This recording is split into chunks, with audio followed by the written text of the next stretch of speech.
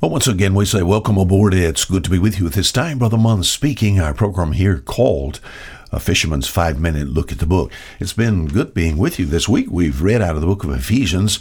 I've sort of tried to answer a question. I've had people literally from around the world make some contact, and they said, Brother Munn, what is happening in our world? I mean, it seems like the whole thing's falling apart. Our world's going to the dogs. What is happening? Ephesians chapter 2, we've seen the answer to that. A lot of people say, well, it's because of wicked government. But there's more to it. It's because of wicked leadership. But there's more to it than that. Ephesians chapter 2, verse 1 and also verse 2. I hope our program is catching you just right. And I do appreciate you allowing us into your home or wherever you listen to our program from. It's good to have you there aboard with us. Ephesians chapter 2, verse 1 and verse 2. He's reminding these Ephesian believers of what they were in the past. He said, you were dead in trespasses and sin. You walked according to the course of this world, according to the prince of the power of the air, the spirit that now worketh in the children of disobedience. So we made reference and emphasized the last part of this verse, the spirit that now worketh in the children of disobedience. All right. We've concluded by saying this. How could countries get into the state that they're in? How could I live here in the United States of America? How could we find ourselves in such a situation? It has to do with a driving force. It has to do with the spirit. There is a spirit that is sweeping over our world today. And it comes from this one that's called the prince of the power of the air, my friend. He's the perfect counterfeit of Jesus Christ. This is not the Prince of Peace. This is the prince that Jesus talked about in John 14 and John 16. He calls him the prince of this world. And he has air power. We think about human and demonic beings able to gain control of countries and governments. And it's an evil spirit. And if you belong to God, you understand this. It manifests itself in a lifestyle. We read that yesterday from the book of Romans chapter 1.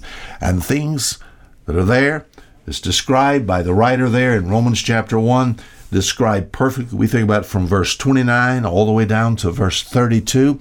Some things that's there that's characteristic of people that are possessed by this spirit it just fits perfectly today.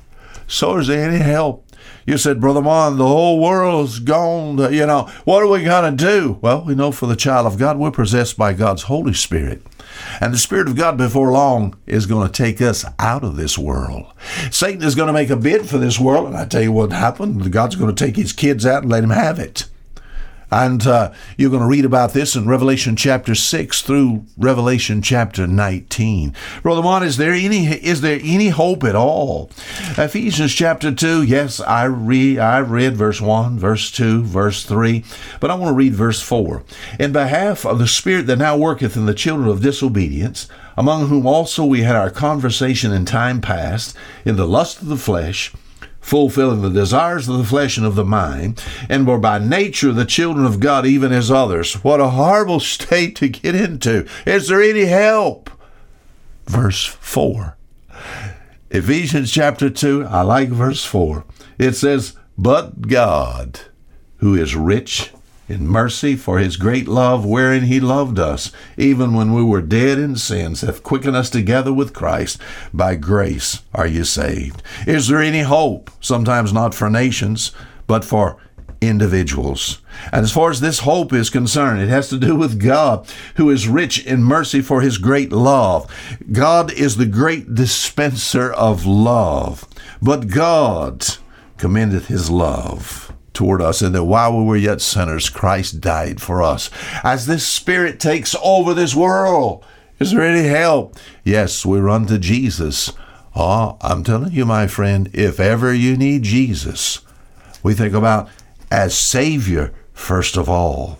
But as one to lead and guide you so that this spirit does not take and corrupt you. My friend, we need Jesus today. But God, who is rich in mercy, I'm glad I know this God. I came to know him in the person of his Son, the Lord Jesus Christ. I'm so glad to be saved and possessed by not the spirit of this world, but the Spirit in the Bible called the Holy Spirit. Now until next week, the same time, this is Fisher Mund saying goodbye.